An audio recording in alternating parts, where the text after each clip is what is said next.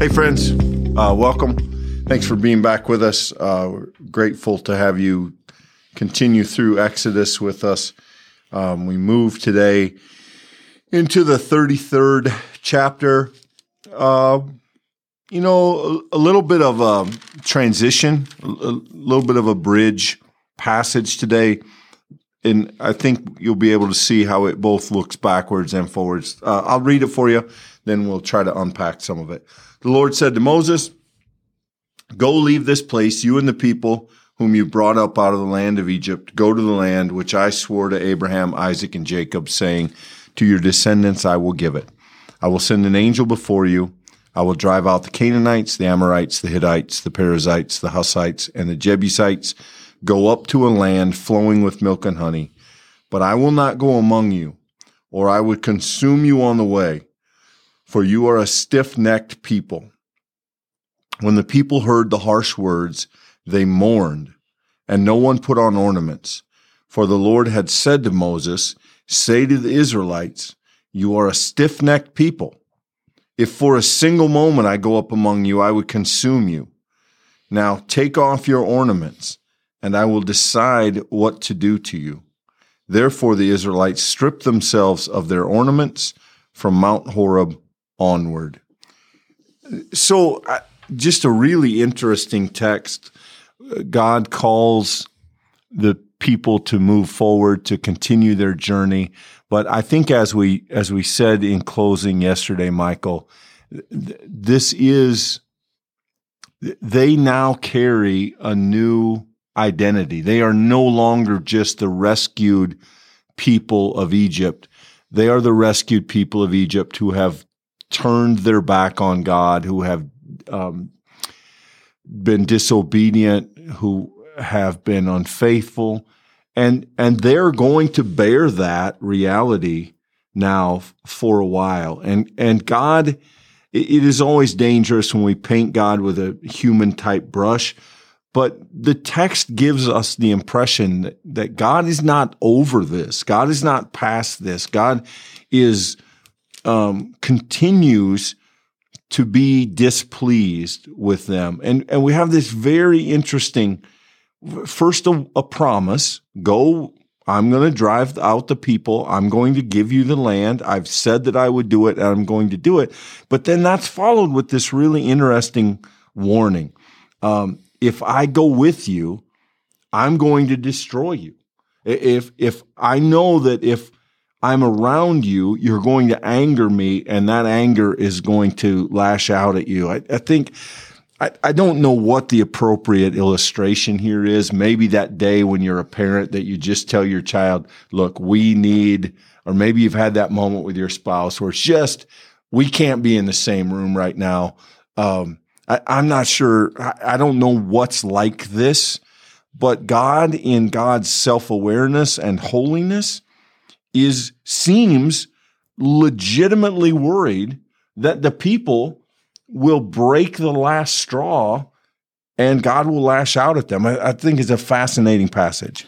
It's one of those texts where the repetition, which is likely related to some of the textual sources, and we could dive into some of that, Sure. But the repetition here, Clint, of the stiff-necked people is purposely emphasized for the sake of the reader. It's clear that we are discovering here this ongoing relationship with God that is moving. And I think when we read and study Scripture, we maybe make a mistake being so far ahead in history. We look back on texts like this, we imagine ourselves in the midst of a story like this one, and we find ourselves in a position where we, the reader, thinks, it's all flat, that there's no character development, or that the story is essentially the same people and the same God and just different stuff happens, sort of like a human pinball machine. That's not the case. This text makes that clear, Clint. This is a living relationship between God and God's people. And here we are.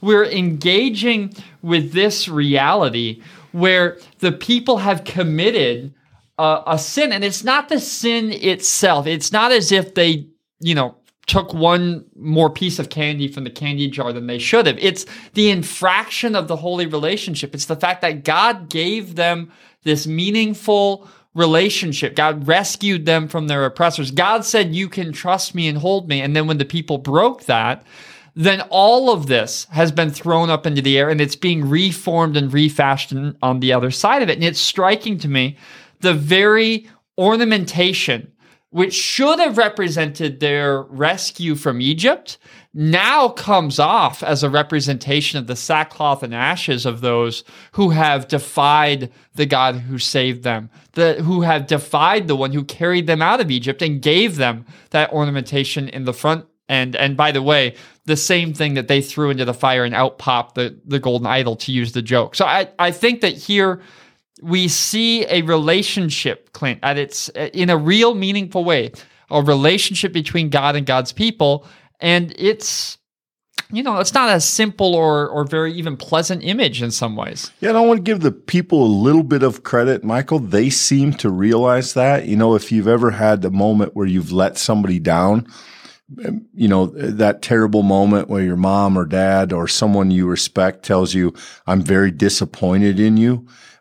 Verse 4 here, when the people heard the harsh words, they mourned, they were grieved. It is not, sometimes it's not anger that is the most painful part of getting something wrong. It's that knowing that you've disappointed somebody. It's knowing that you've let somebody down and that your actions have caused them pain. And so the people mourn. And then the very interesting thing here, no one put on ornaments. In fact, they took their ornaments off.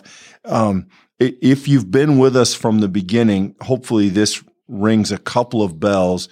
Remember that the idea of ornaments we first saw when the people were leaving Egypt, and they took with them the Egyptians' jewelry. So those very things were a sign of God's victory, a sign of this promise, a sign of God's work among the people.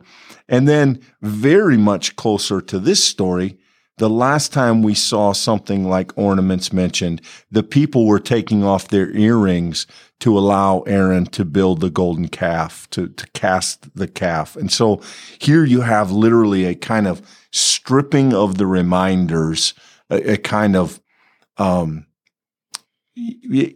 idea of mourning, the idea that they take off all of the stuff, all of the facade, and they spend some time with the truth, the heart of the matter, that they've been unfaithful, and that God, at least for the meantime, is putting some space between them and himself, though the promise still stands. That's clear from the front, and I think there's a reason that comes first in the text. But I do think there's a sense here in which maybe the people continue to have to live with the consequences of their actions. Yeah, let's take for just a moment here a closer look at verse 2. I just think it's worth noting that while there continues to be difficult language here for the people, let us remember this promise that God's going to send an angel. These opponents, these people, if you remember just recently, they were actually celebrating and mocking the Israelites because of the disarray of the camp, because of the wanton behavior. So here the Canaanites, Amorites, Hittites, all of these are going to be driven out, God says, and then the people will go into a land flowing with milk and honey. And then this image, which I just think is very interesting in its scope within the biblical context, but within the biblical witness, this idea that God says in verse 3, I will not go up among you, is really interesting, because think of even the story of Genesis and the garden and the fact that God is with Adam and Eve. This idea that we've seen before in the Old Testament scripture, that God is with God's people, that God desires to have real, connected, even on the ground kind of relationship. And so here, part of the wedge that's been divided, may I remind you again of the garden image. What happens at the end of sin? Well, there's a blockade put. There's a flaming sword so that you can't get in to the garden anymore. Here, there's this reality that God says that the people would be consumed if he would be in their midst. I just think, Clint, that there's there's a story being told here about the Israelites, but there's a larger biblical story being told about the cost of human sinfulness. This isn't the first time we've seen humans in this condition, and it's not the first time the biblical story has told this story, and that is significant. I think that this story has many layers of meaning, and you're going to find something to connect with at every layer. I don't want to sound, I don't want to sound overly confident here, but this is the kind of thing I do think it could easily be missed in a casual reading of this text. It could easily sound like God is punishing them, like God is saying, well, I'm not going with you. God has made provision. The angel is going. Moses is there. The promise is intact. I will give you this land. Notice that it's not punishment. It's actually protection. God says, if I was with you, I think that we're not there. In other words, you are not ready for me in your presence yet. Your sinfulness, your disobedience, your waywardness, I can't be close to you in that way. It is dangerous for you. And I think, we could read this as if it's saying God abandoned the people, but I don't think that's the message here at all. I think God is saying our relationship is not at a place yet where you can be in my presence safely. Your actions have brought danger to the community if I'm that close to you. And so I'm going to keep my distance so that you're not consumed. It's actually, in some strange way, a measure of protection for the people that God is stepping back and giving them some time, giving them some space. But it's not abandonment. They're not just off in the wilderness on their own. There's an angel before them, the promise. God says, I'm going to drive the people out. Nothing about that has changed, but there is this new painful and difficult wrinkle in the relationship between God and Israel. So, Clint, I think for just a moment it may be worth, and this is a little bit more of a sermon than it is interpretation of the text, but I think that there's something deeply meaningful in this language of the stiff-necked people.